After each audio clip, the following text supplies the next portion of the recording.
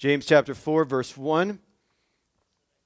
What causes quarrels and what causes fights among you? Is it not this, that your passions are at war within you?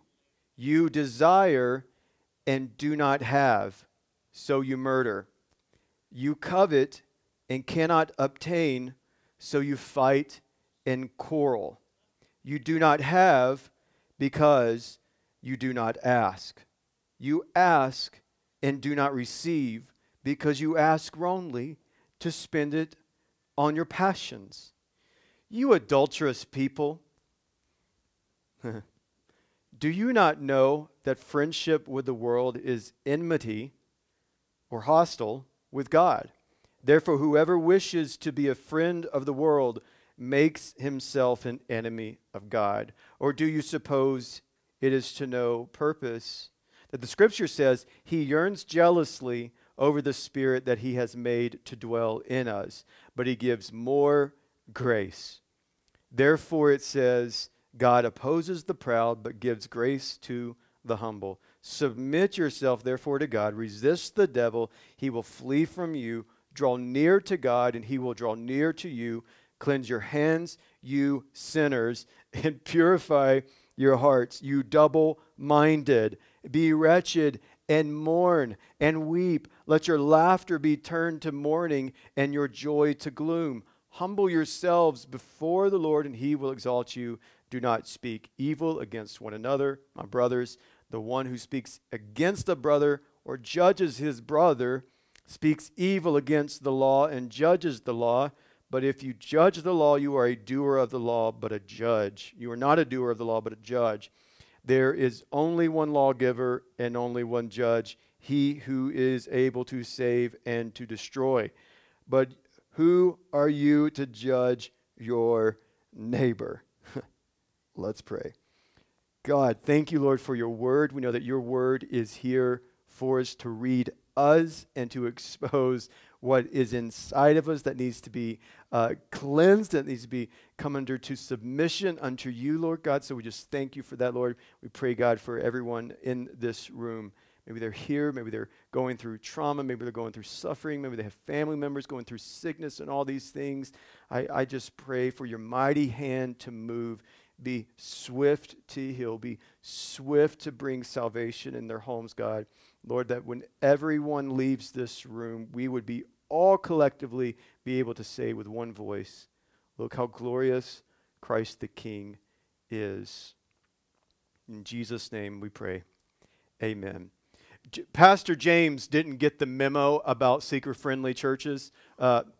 That's a joke. That's not a joke, actually. It would just appear that at the outset of this text, it seems like this dude is just like hammering in like some really, a lot of things that the church, because the context is he's writing to a church, and so it appears that James is like, all right, we're going to put on our big boy girl britches, and we're going to talk to each other like we're adults up in this room. And there's some of you that's been quarreling, and there's some of you who's gotten fights, and you're nagging at each other. But let's put the finger on the pinpoint of the pain and the issue and talk about what it is. And that's what James does. So what is a quarrel? I mean, when you read this, you're like, man, this sounds like old English language. Like, what is a quarrel? A quarrel is just an argument, and typically over trivial things. What is a quarrel? An argument. Something that somebody is fighting over something that seems trivial. Sometimes arguments are trivial, and then other times there are quarrels that are legitimate. And if you've been married for quite some time, you would agree to that statement. Amen? You shouldn't say amen to that. What's wrong with you people? The type of quarrels that James is alluding to and talking about isn't necessarily this external issue, but what is he talking about? The war inside of your own heart. So if you thought that you were going to escape this passage, free of being, free of a pastor calling you out, then you've been mistaken. James is, in essence, is saying that the quarrels that are among you, they're happening because there's something inside of you that's not right. There is something that's going on inside of the heart of men and women that is causing all of the chaos around us. Now, it would appear that people all over the world would do some good if they heard that one statement and if they heard that one phrase. You see quarreling, you see fighting in the Middle East and East Europe, whatever that continent's name is. You see quarrels in our own country. And the thing that you have to present to yourself is there a war inside of me that's causing the chaos?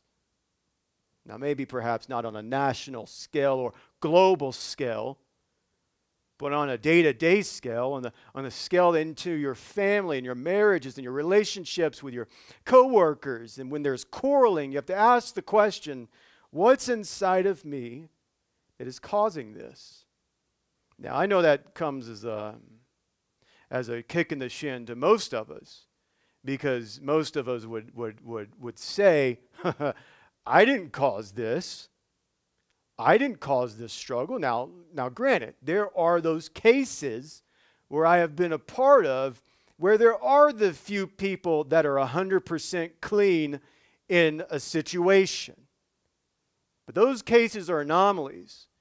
And for the most part, you have to look at yourself and say, what is the war that is inside of me that is causing all of this distress? Let me unfold this.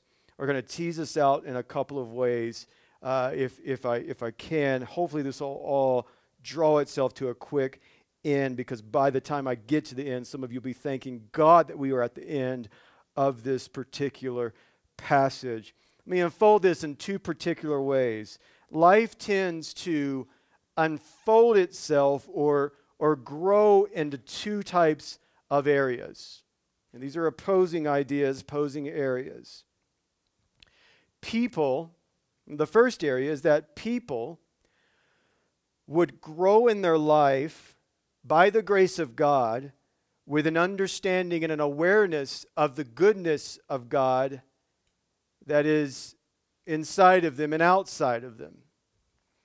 In other words, you will grow in your life either in this sense that things that you have, a good marriage that you have, wealth that you may incur, a good job that you may have, a good kids that you may have, or on and on and on, and you'll view them as things that you didn't necessarily deserve, but you view them as if it is a common gift from the Lord. Now, that's my prayer for myself, and that's my prayer for all of us, that the things that God allows us, big key word right there, allows us to have, that's known as His common grace, we view those strictly through the lens of, I didn't deserve this, but by His common grace, He allowed me to have it. He allowed me to have the nice home I have. By His grace, He allowed me to have the good marriage that I have. And out of that will result in a heart and a life of gratitude. The life of gratitude that is always looking at everything good that is happening around you has been a gift from the Lord. There's a heart of gratitude. That is a person who is far more mature than I am right now. Now, on the opposite end of this, there are other people who will view things on the opposite end of this spectrum. That instead of us viewing it, money, the things I have, the marriage I have, the kids I have, the good job I have, the cars, all the trinkets that I have, instead of us viewing that as a common gift from God, we view that as if we were owed it by God. And if you view things like that, your heart will grow in entitlement and contempt to the Lord. Why? because the moment that you are not granted the thing that you think you deserve, and it doesn't come your way, you grow contempt towards people around you. And then out of that contempt towards people around you, you go straight to God. And you go to God and you say to God, how dare you? I deserve this. I deserve that raise. I deserved the house. And then what happens out of that overflow of entitlement and contempt towards the Lord, like when other people begin to like having the rains of blessings from the Lord above, you're contempt about those blessings. That person didn't deserve that. I deserved it. That's mine. That should have been mine. So we have two different audiences, and you have to identify within your own heart, who am I? Do I view the good things that I have around me as common grace, as a gift from the Lord, or do I view it through the lens of, he's in my debt, I deserved it, and that's the only reason why I got that. So we got two different audiences here, and we have the audience that is a heart filled with gratitude and the one who is entitled and thinks that they deserve everything that they got. This is just by side note and by way of passing. And I say this, and I'll get out of the way so you could throw something at me, and then I'll come back, and then we'll all hug, and I won't kiss you, but we'll hug and shake hands. Have you ever thought about what you really deserve? You were alienated, hostile towards God. Ephesians 2 says you were dead in your sins. What did you deserve? And then we got this sense in our society thinking that I'm owed these things, I deserve these things, and yet it is clear through the text of the Bible, the only thing that you deserve is the wrath of God because of the sin nature you have. Now, I know some of you are thinking like, whoa, I'm going to throw something at you now. But, well, here's the good news in all of that. That gives us a clearer view of the reality of the goodness of God. That He didn't give us what we deserve. And so now I have this inside of me, a heart filled with gratitude. I deserve the penalty of death. I deserve to be on the cross. Jesus took my place. I should have been nailed to the tree. I should have been crucified. I should have absorbed the wrath of God. Because that is inherently what we deserve in our sins. But now I view things a little differently. I don't deserve anything that I have. I am now having a heart of gratitude because of what Christ has done for me. Again, this is good news, and by the way, it is the gospel of Jesus. Now, back to the question, what causes quarrels within you? He answers this question. I'll get back to those two ideas in just a moment. Ungodly desires and coveting. Wanting things that are other people's. Again, this concept of idea of wanting things that you think you deserve. That's what is causing this war inside of all of us. Now look at this next verse when he talks about you idolatrous people. He didn't say idolatrous people. He says adulterous.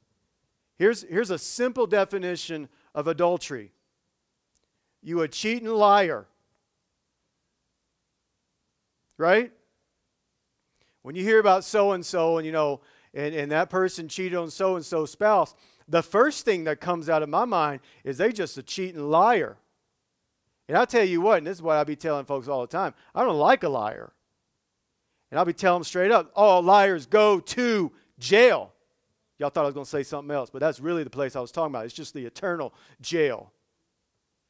That's what adulterous people is in this. You are a promise breaker.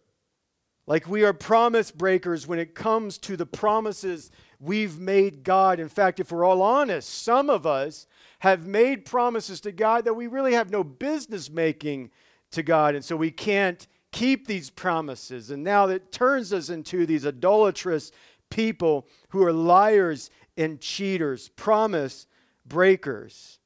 It's as if we could try to trick him for a second. And so we see here, you idolatrous people, do you not know that friendship with the world is enmity, hostility towards God? Therefore, whoever wishes to be a friend of the world makes himself an enemy of God.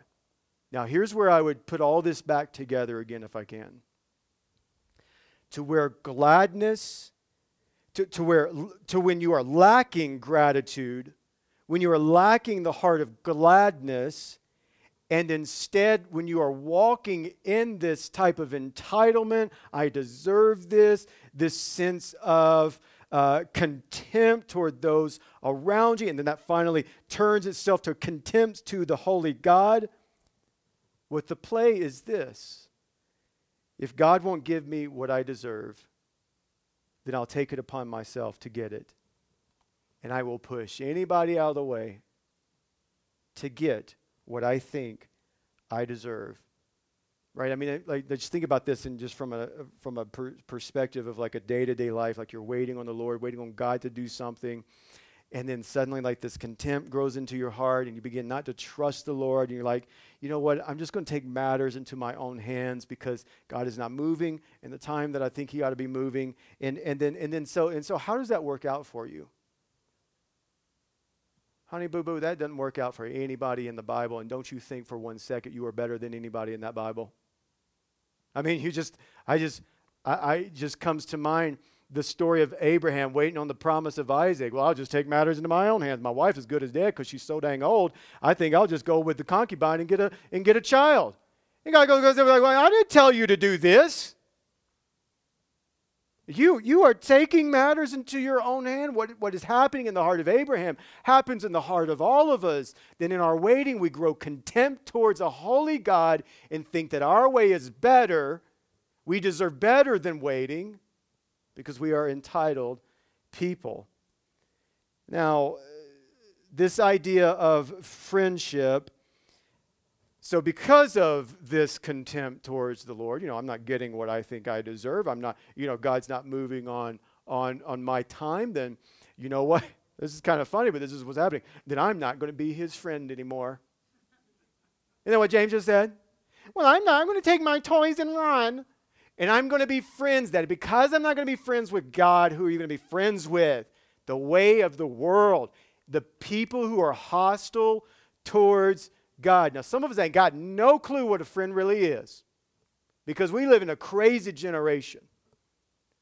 Some of you think that, and the concept of friendship in the Bible just, man, we've really got to get back to that idea of friendship as in the way it was in ancient Israel. And in these ancient times, friendships today, like you can go on, like open up Instagram or social media, and what would have been thought of 15 years and would probably thrown you in jail as a stalker has today become like, well, I know this person and we're acquaintances, and in reality is you don't know the person. You're just a creepy stalker. I could open up my I'm not going to do that right now because it's weird, but I would open up and I scroll through and I've got 3,300 friends on Facebook. I don't know any of them. I mean, I probably know maybe at best 100 of them. What's Johnny? Oh, he's eating that's a good meal. Oh, he's getting engaged. I wonder who's getting engaged to. Let me go check out her profile. Oh, wow. She's sisters with the person I went to school with. And you go on this trail, and can I just be honest with you? That's weird. I don't do that. Maybe. Don't judge me because I know you do it. We're in good company, y'all. Yeah, and you go on this trail and you're like, and you have this idea that I know this person. You don't know that person.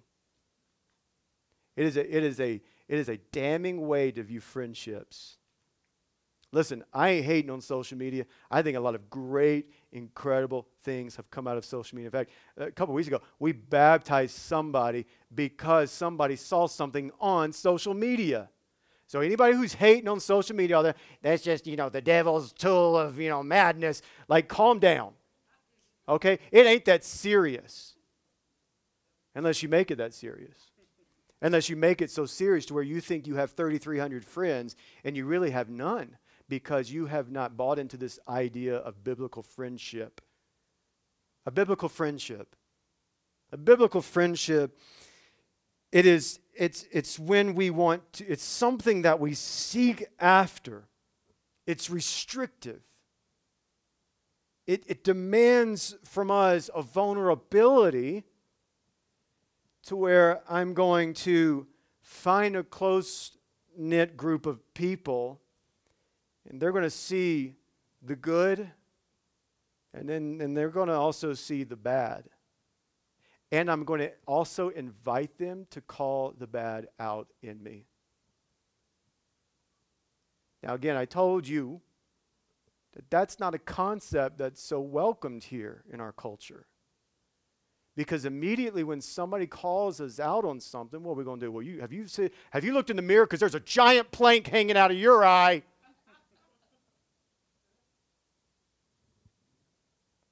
James's argument here is that to those who are entitled, growing contemptuous, growing in contempt towards the Lord, have decided to view their friendship how we view friendships today, because this didn't happen, it's contractual, then I'm going to take my toys and move on and become friends with the world. And I'll let them shape me. I'll let their ideas mold me.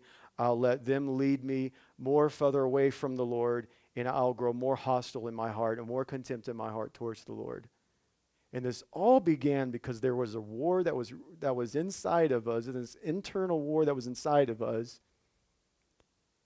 And because we didn't have a heart of gratitude, we had this heart of entitlement and contempt. God didn't move like he did. And so now I'll end my friendship with him, and I'll pack my bags and become friends with the world. Let me quickly move on because I can go on and on about that. And so James goes on when he's this crazier response of God to that. It's odd. Look at verse 5. Now, and then 5b, when the jealousy over the Spirit that he has made to dwell in us, but he gives more grace. He gives more grace. If you believe in tattoos, you ought to tattoo that on your arm. He gives more grace. If you're an artist, you ought to write that. He gives more grace. Now, let me talk about the first aspect of it, because our culture has an issue with dealing with an idea of a God who is jealous. Dealing with an idea of a God who is jealous. The jealousy of God is an often confused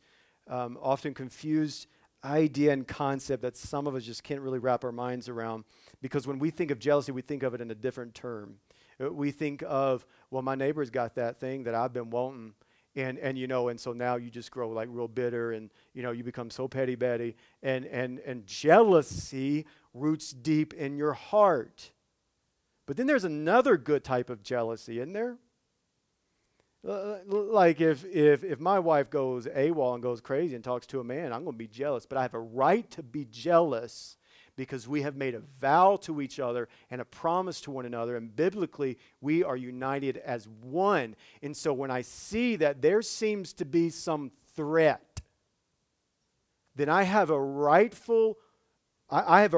to be jealous over our relationship, because we are in covenant with one another. She belongs to me. I belong to her. Listen, likewise, that is how we are to view the jealousy of God. Not in a sense that that God is jealous about you. You know what I'm saying? As if like you've made it in life, and God is like, how dare he? I can't believe he made it this far. You're like, God is like some crybaby up in the heavens, like bemoaning, like, I can't believe they made it this far. He's not jealous about you. He's jealous for you. Why? For his glory. His Spirit inside of you, that's what he's saying here, is what is causing this jealousy. Just think about it in that terms of the marriage that I mentioned, of this covenant. That when things are trying to buy our attention, when we are being led by the ways of the world, when we are saying, well, maybe friendship with the world isn't so bad because you belong to him, God is jealous because you belong to him. He's jealous for you, for the Spirit inside of you, for the sake of your joy. He is jealous for the sake of his joy.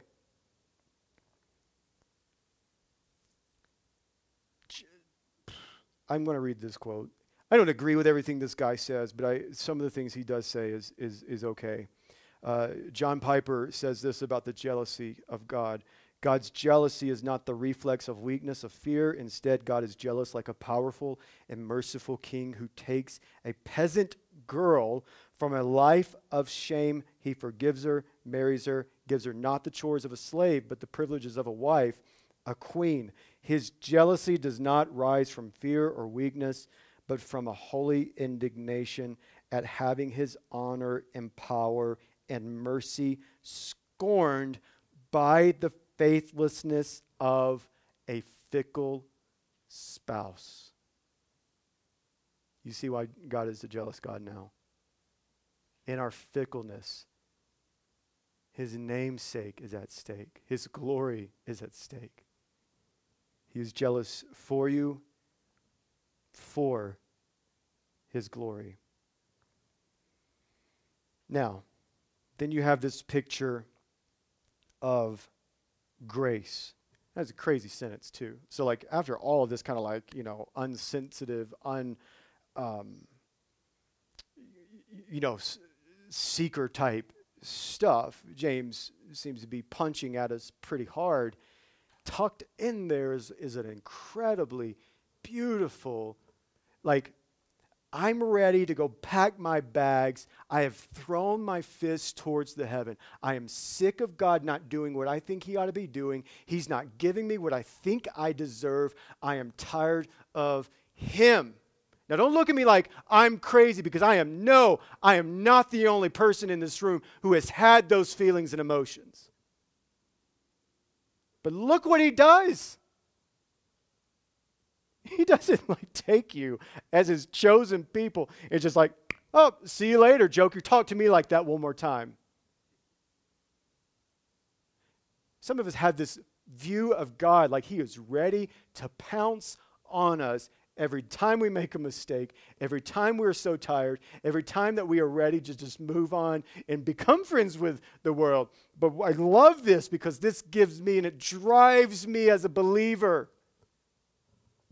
He gives me grace. And it's like this, it's how another text that Paul wrote, it's like this grace upon grace. It's this, it's like grace and enmity with God are in a race. Okay? And we think because we're not grace, like, right, we're the people who are the entitled and the contempt people. We are trying to run against this grace, but grace has finished. He done showered. He done had a meal, had a beer, because that's what you do after you run a race. Apparently, I don't drink beer. And then he is like just waiting there in your dining room, waiting for you. But by the time the night has come, you're finally finished. That's how fast grace is. That's how great grace is. That when I think that I have outmoved God in my sin, that I have outsinned God. Grace is waiting there with his hand out there shaking my hand. Like, oh, you thought you got me this time, but hello, I'm here. It's like that toddler who's like hovering over you in bed when you're trying to sleep and you feel their presence. You think it may have been a demon or something, but it's your child. And you wake up and you're startled. That's grace. You think you can outrun it. You think you can out-sin it. But he gives more grace. I love what Paul says in Romans chapter 5, where sin abounds, grace abounds even more. Grace is always there. When we think we've outsinned God, regardless of how high it's hard to say, how high your sin volume level is, God's up there and he's like, oh, you ain't seen my speaker set. He's like just cranking it up. And so what's happening then is that the noise and the volume of God's grace begins to drown out all of the sin and the shame that you think that you are in. And suddenly those enemies of the world have been drowned out. Let me help you out real quick if I can. And I'm almost done. You are not that good. You are not that good to out-sin the grace of our God. In fact, you're pathetic at it. And that is remarkable. In fact, it is so life-giving, life-breathing, that you in yourself are not the sovereign one over your life. That the sovereign king of the universe, at those times when you have your fist raised and you think, well, I don't deserve this, I deserve this. God is in the heavens and he's drowning you out in your crybaby self with just more grace. More grace. What is the response of this? Really quick. Submit yourself before the Lord. That's verse 7. Resist the devil. He'll flee from you. Draw near to God. He'll draw near to you. Cleanse your hands, you sinners, and purify your hearts. You double-minded. It sounds like God's there with grace, but Pastor James is like, you bunch of sinners, cleanse your hands already. And you wretched, be wretched, and mourn and weep. Let your laughter be turned to mourning and your joy to gloom. Humble yourself before the Lord, and he will exalt you. Resist the devil. There is an element to the Christian life to where, yes, we are relying on the Holy Spirit, but as I spoke to our students yesterday, it is a double-sided coin. Yes, it is the Holy Spirit inside of you, causing you to endure life, endure trials, endure temptation, but there is also a call in your life to where you are the one who is also resisting the devil. Resist the devil, because there's an element of the flesh and an element of the Spirit. Draw near, that's the other part. Here's the question. How do we submit to this? We resist the devil, and then the other thing is that we draw near to God and he will draw near to you. How do we do that? We are immersed in, y'all been listening. We are immersed in the Word of God. Honey, if I got a point every Sunday, it's that. All right, some of you are like, well, I can't wait to hear what Matthew's got to say. He's going to tell me something new. No, I'm not. It is I'm going to immerse myself in the Word of God. And as I am immersing myself, I'm not reading it like it's some news article or some tweet or some social. I am married to the Word. And I'm letting the Word read me and reveal to me so that my zeal for God is stirred up for Him. And then here's another aspect of how can I continue to do this? And it is very simple. It is that I am in community with God's people. How do I draw near to God? Through His Word, through this constant war, through this constant identifying what is not of God and resisting that temptation, resisting the evil one. And then there's also this element to this, to where we grow deeper in our faith, that we are to submit to God by submitting to one another. Some of y'all youth that were listening yesterday, you're like, oh, he said this yesterday. Yeah, because I was trying to tie everything together. It's back to that whole idea of being friends and this recapturing this idea of what it means to do life with each other. Let me tell you something, that we are refined at our best when we are in community with each other. And I know that sounds terrifying for some of us, but you want to grow deeper in your walk with the Lord, then I want to encourage you to get serious about community with each other. And we're serious about sin in just two real fast ways. Look what he says, cleanse your hands, purify your hearts. You double-minded people.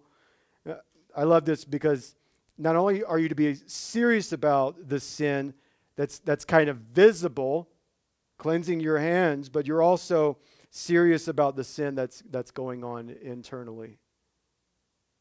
And you see how this all plays out, that I am going to get serious about my walk with the Lord.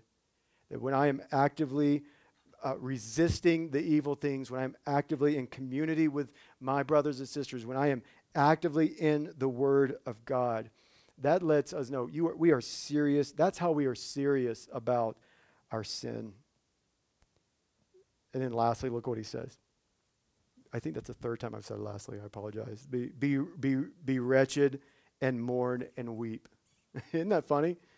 Just be wretched. And it sounds like on the surface that he's telling you to self-loathe. That's not what he's telling you.